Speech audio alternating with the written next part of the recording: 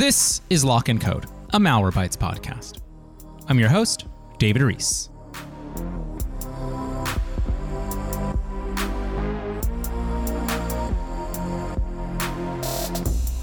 Our main story today is about growing up online, and it is a revisit of an older episode. About a year ago, Malwarebytes investigated the blurry, shifting idea of identity on the internet and how online identities are not only shaped by the people behind them, but also inherited by the internet's youngest users, children. Now, children have pretty much always inherited some of their identities from their parents. Remember that two of the largest indicators for political and religious affiliation in the United States are, no surprise, the political and religious affiliations of someone's parents. But the transfer of online identity comes with unique risks. When we create email accounts for our kids, are we also teaching them about strong passwords? When we post photos of our kids online, are we teaching them how to post photos of themselves and others? When we create a Netflix viewing profile on their iPad, are we prepared for what else they might see online? And are we certain they're ready to watch before they can even walk? Those are the kinds of questions that drove a joint report that Malwarebytes published last year. And while asking 2,000 people many questions about parenting and growing up online produced a ton of insights, we at Lock and Code contextualized those insights by speaking to a regular Bay Area teenager named Nitya Sharma. We're sharing that 2022 conversation with Nitya again today because after we finished last year's research, we thought to ourselves, hey, let's do that again. And we are. In about a month, we're releasing a follow-on report about behaviors, beliefs, and blunders in online privacy and cybersecurity. And for that report, we are also bringing back Nitya on the podcast. Today, then, serves as a bit of an early prologue. Let's go back in time and revisit an old conversation about what are the hardest parts about growing up online for a teenager. Let's welcome Nitya Sharma from 2022. Hello. As I said at the top there, right, there's a lot of dramatic statistics. There's a lot of worrying statistics, a lot of things about members of Generation Z suffering from increased rates of depression and anxiety and all of that. And just, I wanted to get away from stats. I wanted to get away from comparing 2009 to 2021. And I wanted to ask you something just kind of broad and simple here, which is, what is the hardest part about being online today for you? I don't really care that much about being online, and I don't really think it's that hard.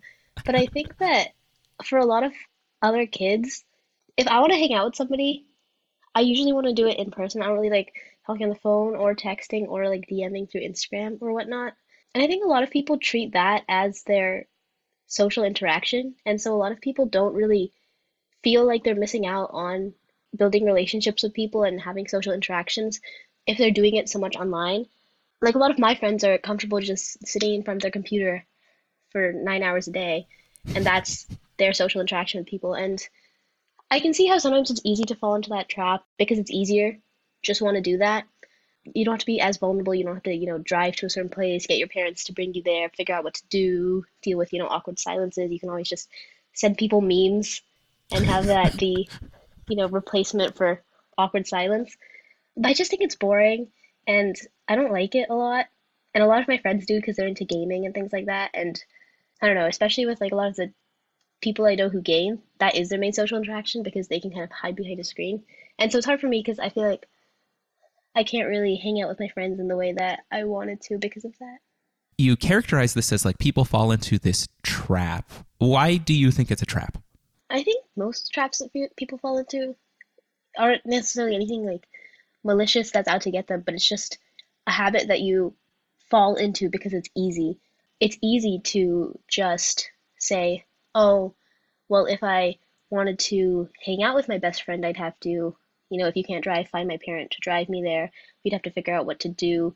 I'd have to talk to them nonstop for this amount of time. Whereas if I just call them on the phone, I can do it straight from my bed. I can talk about whatever. I can just like send them funny pictures and articles to keep us entertained, and then I can hang up whenever I want. And I think because it's so easy and because there's so much on the internet to distract you from actually having to talk to people, you could feel like you're having a social connection when I think it does fulfill a lot of people, but I think there's just a gap there and people kind of fall into the trap of just easy, quick connection. Do you find if you want to hang out with your friends and you say, let's meet up somewhere, do you get like pushback? Do you get resistance? I get a lot of people who need me to tell them 3 days in advance if I want to go get lunch with them because they're like, oh, my parents won't want to drive me. Oh, I have this homework due. I have this too. I have that too. But then the same people will call me like 3 times a night. And I don't know. I just feel like, and I mean, I fall into it too, where you just don't really know how to separate your time from like your social media time and your online time to your social life and your school life. And I think that balance gets really blurred with social media because social media, and it is fun time, but I forget that a lot. I forget that, oh, this is like time for me where I'm not focused, I'm not being productive. And because that social element gets mixed in, I think that idea kind of gets lost because you're like, oh, I'm connecting with my friends this way. But then I don't know, people end up wasting a lot of time, and I do too. And so people just end up not having time because they don't realize how much time they're wasting on social media.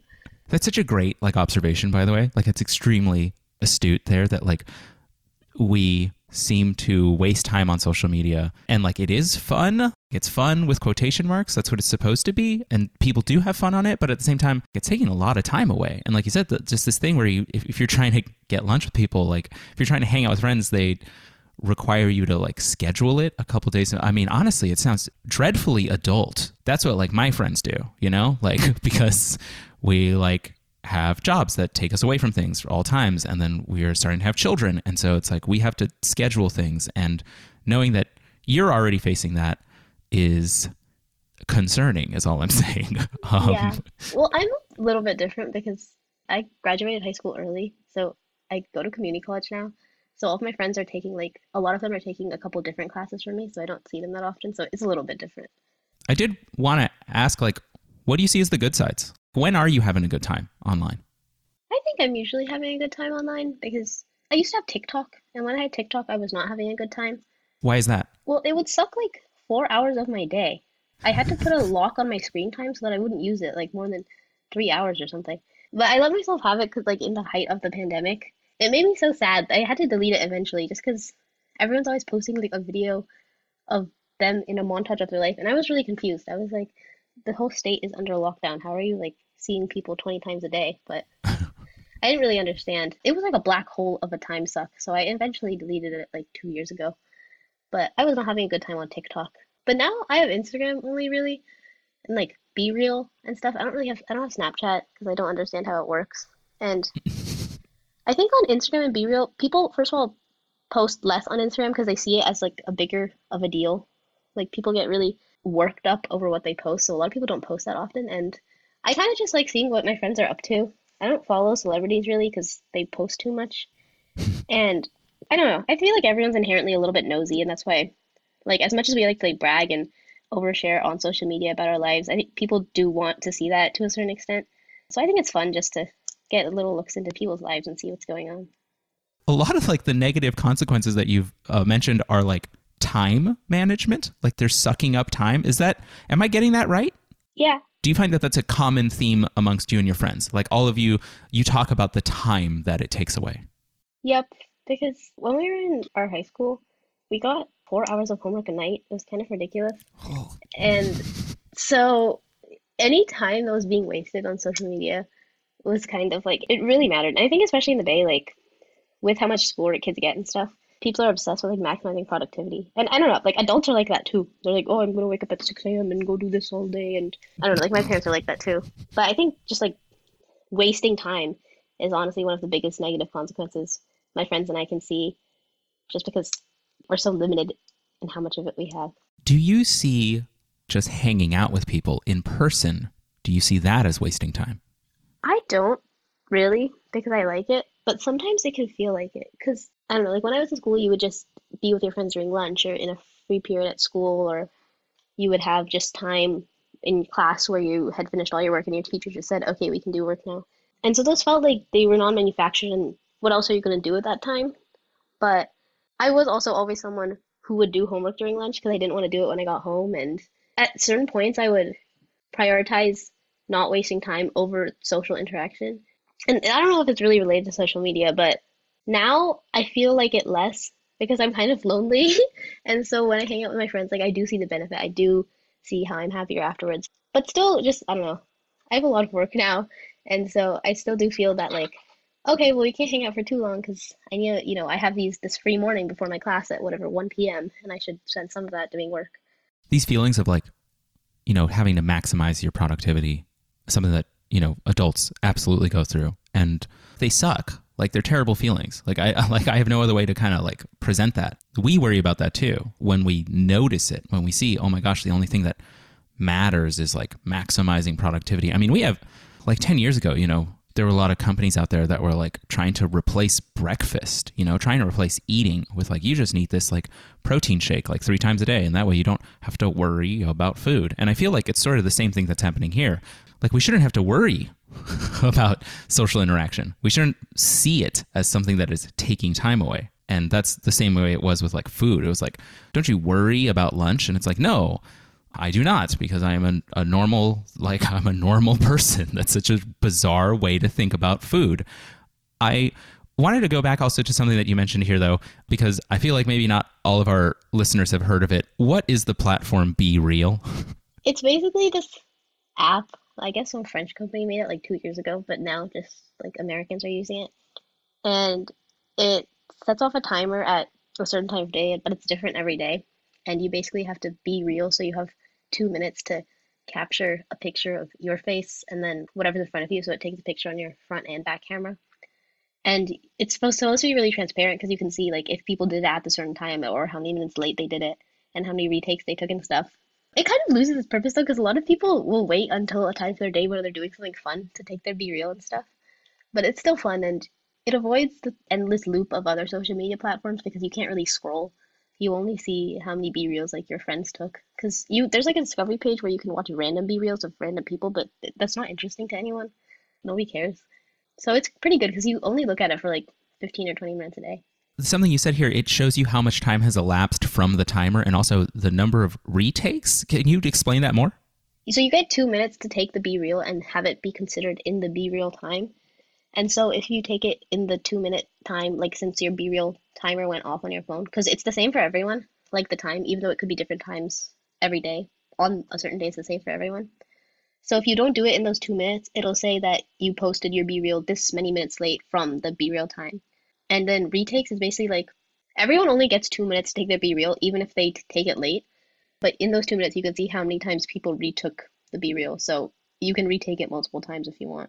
What a wild like user interface feature, just to be like, this person was not the most BeReal they could be. And that's crazy that it like reveals that to you. You mentioned that you also enjoy BeReal because it's like it's shorter. It's like 15 minutes, at the most, because there's a certain amount of time that you're going to be on it and that's it, nothing more. Is there anything else besides like the time management aspect that you like more about BeReal compared to like other platforms? Yeah, I like that to be able to see other people's BeReal, you have to post a BeReal because Instagram is the only other social media I really have. But on Instagram, there's a lot of people who are just like silent users. They just look at other people's stuff and follow people, but they don't post anything and they don't even have a profile picture or anything. And I don't know, that's like kind of not the reason I have social media. Like, I don't really care about the memes and reels or whatever. Like, they're fun and I watch them when I'm bored, but I like seeing what my friends are doing and what they're up to. So I like that on BeReal, they are kind of forced to post every day, and so I get to see because, yeah, I'm just really nosy. I like, though, that you were also like, you're not nosy enough to like look at what celebrities are doing. And I think there's also an aspect there of like, I don't know, they have teams. They have teams of people who are curating their social media presence. It's like the polar opposite of what your friend is doing, what all of our individual friends are doing. It is highly staged, one assumes. I wanted to move here a little bit and talk about like all of those things that I mentioned at the top of the episode, right? There's a lot of doom and gloom going on. There's like depression, there's sadness, there's people measuring themselves up against pretty much staged images on Instagram. Do you feel like you connect with any of those concerns or complaints? Because everything I've heard, right, a lot of what I've heard, again, is that there's a pressure, again, to maximize time. But I haven't heard too much about like, oh yeah, like my friend is in a spiral because of this stuff. I just wanted to get your take on all those things. I think more of like TikTok, but also definitely Instagram. Like some of my friends, like a couple years ago, especially during the pandemic when people were just on it nonstop, these people they already had kind of had some mental health issues, and some of them like were depressed. And I'm not really friends with them anymore, but I think they found a community online where they could kind of glamorize that, and it kind of became like a label that they could box themselves into. And I think to a certain extent, it was like confirmation bias kind of working against them because they were like, okay, well, I can have this specific depressed person, sad person aesthetic, but I need to box myself into being depressed to fit that aesthetic. And so people, I think, made themselves worse that way. And a lot of people, especially like over quarantine, their mental health kind of deteriorated because social media, like, it is obviously targeted and it'll show you more of what you want to see, basically, and show you more of what you would look at. So I think the more people kind of fell into those certain like areas of TikTok and of Instagram, that's all they were going to see. And especially when people couldn't see their friends who were happy or who were like, not in the same state as them, I think they kind of got sucked more into forcing themselves to be more depressed or sad or just like unhappy than they really were because it would fit that specific aesthetic. And that was where they could find a community who kind of supported them. So I definitely saw that happen like a couple of years ago. I am extremely interested in that. That is a very nuanced thing to recognize, and I think it's something that a lot of listeners may have never encountered in their lives. And I just want to be sure that I'm getting it right. You're saying that essentially people found communities that were supportive of, at times mental health, of mental illness, of just depression, anxiety, but then they found that those communities were also like reinforcing those conditions as like identities. So saying like, hey, I am on the spectrum. And then they kind of had to perform that they were always on the spectrum. Like that's what they were showing one another. And so that they could be part of that community. Am I getting that kind of correct? Yeah, exactly. Like with one specific example, like of self-harm, I know a lot of people who didn't feel like when they found kind of like that self-harm community on the internet, which is supposed to be supportive and supposed to encourage you to get better, a lot of times they didn't feel like their mental health issues were bad enough unless they were self-harming. And so they fell into that spiral and kind of decided that that was how they were going to validate their mental health concerns. Because, I mean, people do really like labels. I think, I don't know, like I have some opinions on the whole gender movement and stuff, but people really do like labels and having certain, like a validation of their identity. I think that's why people care so much about like diagnoses and being diagnosed. And so a certain way, it was a way people could self-diagnose by making their disorders so extreme as to fit into that community and be accepted by them, just so that they could kind of validate it to themselves. We had something like that when I was a teenager. There were people who were suffering from anorexia who found communities who were anorexics, and these communities like became toxic. It wasn't about like fighting anorexia or trying to improve, one's health, one's eating habits. They started posting images of thin individuals, exceedingly thin individuals, and they posted it as inspiration. And they like took the words like thin and inspiration, and they called it like thinspo, like thin inspiration. That's on Tumblr. Yep, that's exactly what I was on. It's just disconcerting to hear that it's still a thing, but in like a different platform and for far more conditions, for things like you said, like self-harm, where people felt they had to self-harm more. And very much like you said, people like labels. Actually, I wanted to ask on that specifically, because it sounds like you've thought about this quite a bit. Why do you think people like labels so much? Humans like groups. I mean, people are always searching for a group to have. Like we're social in a way, but we also just want to feel like there's a group or a community that we belong to, like that just sense of belonging. And I think having a label gives you that group or a place where you belong. And then to another extent, I think it also validates anytime you have a concern about your life. It validates that you are feeling badly and there's a reason you're feeling badly, because you're like, okay, I have this certain either disorder or I'm part of this certain marginalized community. And I think that's why people like labels so much. Do you think the internet has made it like much easier to self-label? Yeah, I definitely think so. I did want to move to a different topic here, and I wanted to understand how much of like your online experience have you felt that you've just needed to figure out alone? Because I think that's also a big part of this. You know, like we are trying to find out, you know, whether Generation Z feels supported online by their family, by their friends, if they have people to go to, right? And that's not just the things you encounter with anxiety or self-comparison or time management, but also just like the skills. And so I did want to ask there, like pretty much plainly, how much of your online experience have you felt you've needed to just figure out alone? I think most things you kind of just ask your friends, like, I don't know, especially with like my friends, if someone is going to post something, they're like, okay, guys, like, which picture should go first? Which one should go here? Which one should I post this one? You have to like send a picture to all your friends who are in it to make sure they approve. Then it's like 20 minutes focusing on what should the caption be, guys. I don't really do that because I don't like, only my friends follow me. I don't know. But I also went to a smaller school and I don't know, less random people follow me. But people definitely do that, and there's definitely like that stress. But I think the only thing I've had to figure out alone is kind of the limit of like what to share and what not to share. Because like I went to France with my boyfriend this summer, and my parents let me go, obviously, but like some of their friends who follow me on Instagram would think it was like the worst thing in the world. And so I knew that they would be kind of like, what if I posted that? Because then their friends would be like, "Who is this random boy in France?" But I still posted it anyways because they're not gonna like monitor me in that way. And so I think kind of knowing what's oversharing and what's not oversharing is pretty important because sometimes you look at someone's story and it's like a picture of their feet and their like dirty house and you're just like, why would you post that? And some people post like really personal memes about things that I don't know, just not everyone I feel needs to know.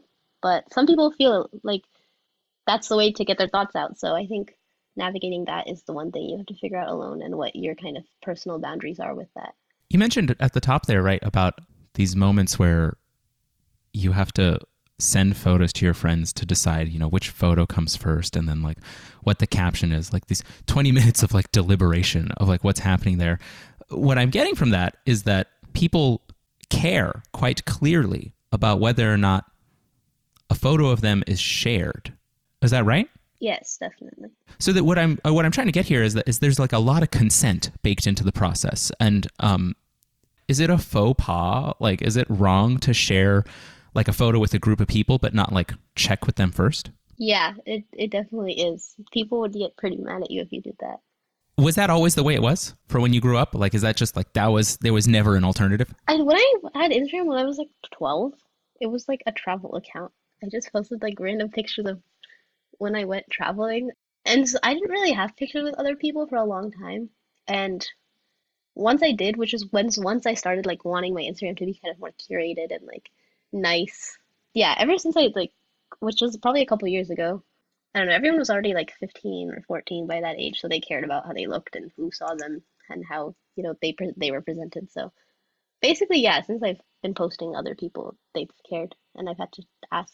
That situation that came up with like, you know, the friends of your parents telling your parents about how they felt about your pictures. Is that something that happens with your friends as well? Do you hear about complaints where like, oh my gosh, you know, my parents' friends are like commenting on this, even though it's okay in my house? Like, I'm just trying to get an understanding of like who's watching who. I don't know, because for some other families, I feel like some kids just don't let their family friends follow them and stuff.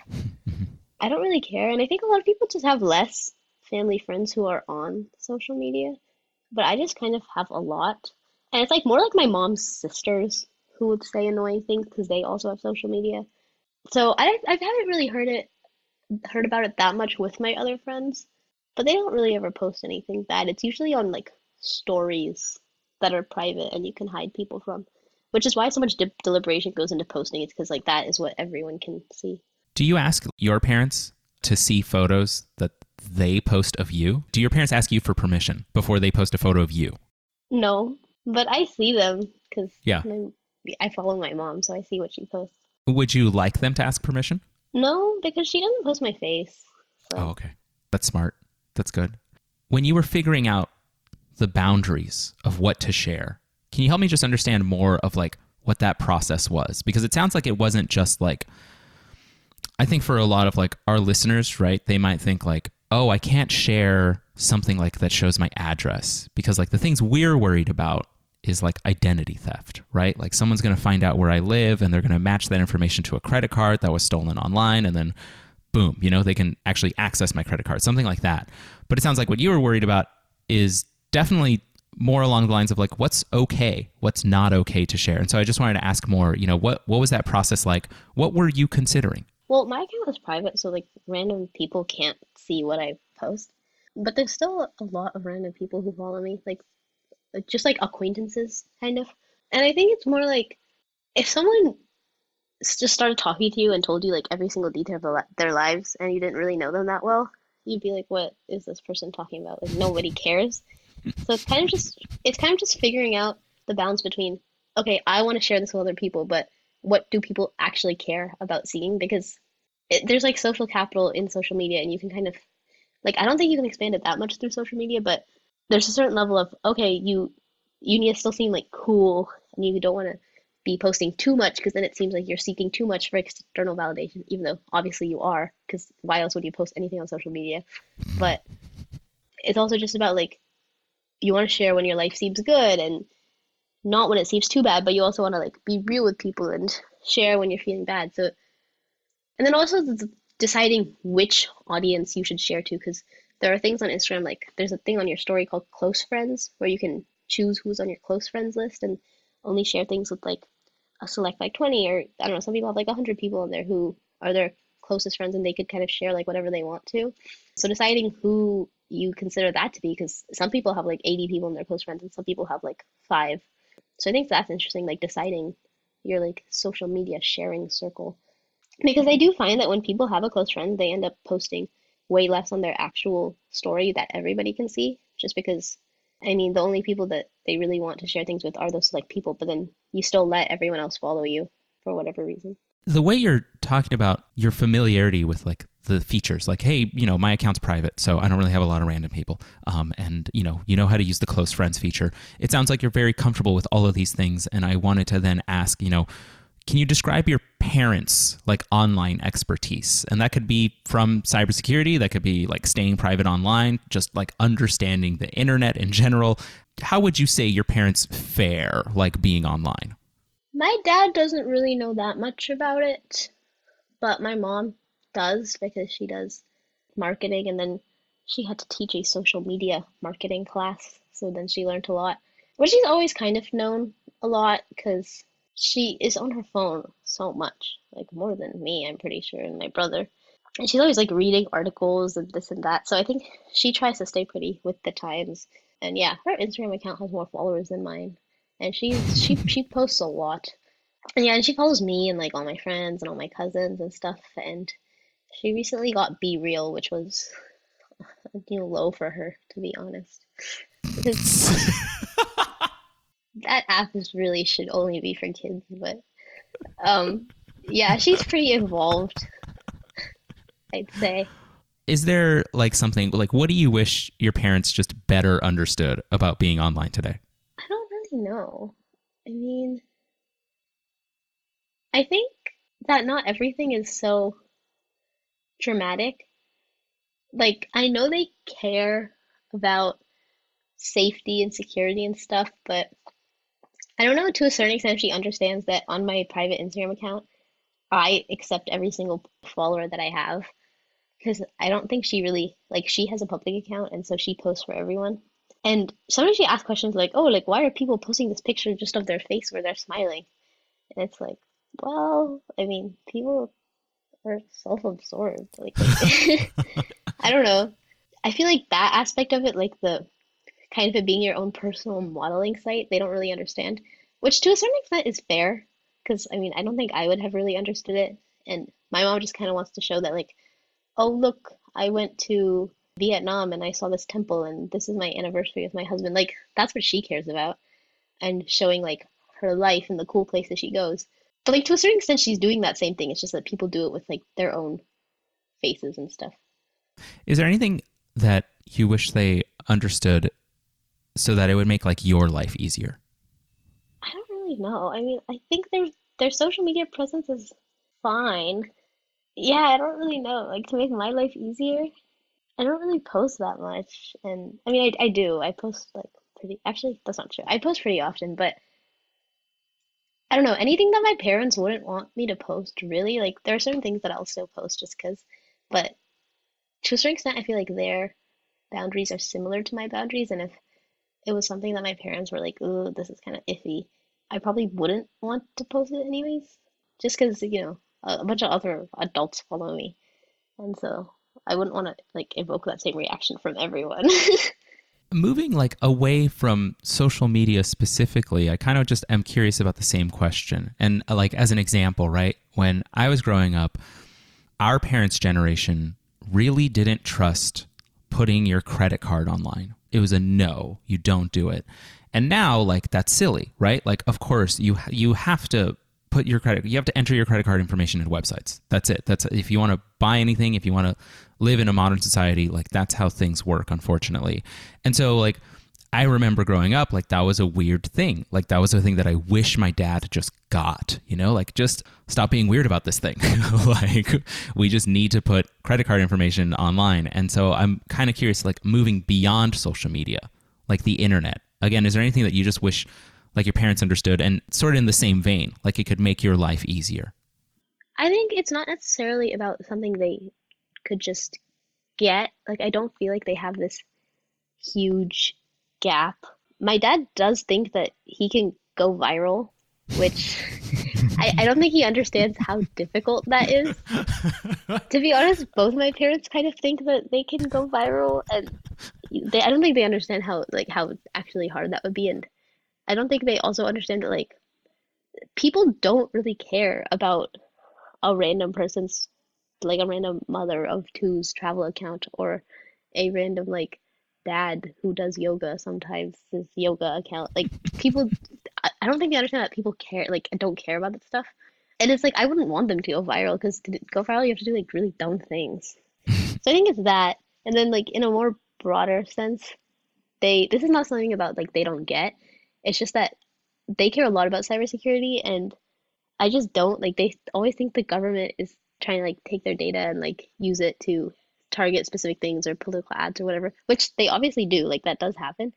It's just that I don't care. Like I don't see what is so bad that the government could do with my data. Like okay, if they're going to target political ads towards me, it's not like I'm a sheep. Like I can still make my own decisions. And I don't know.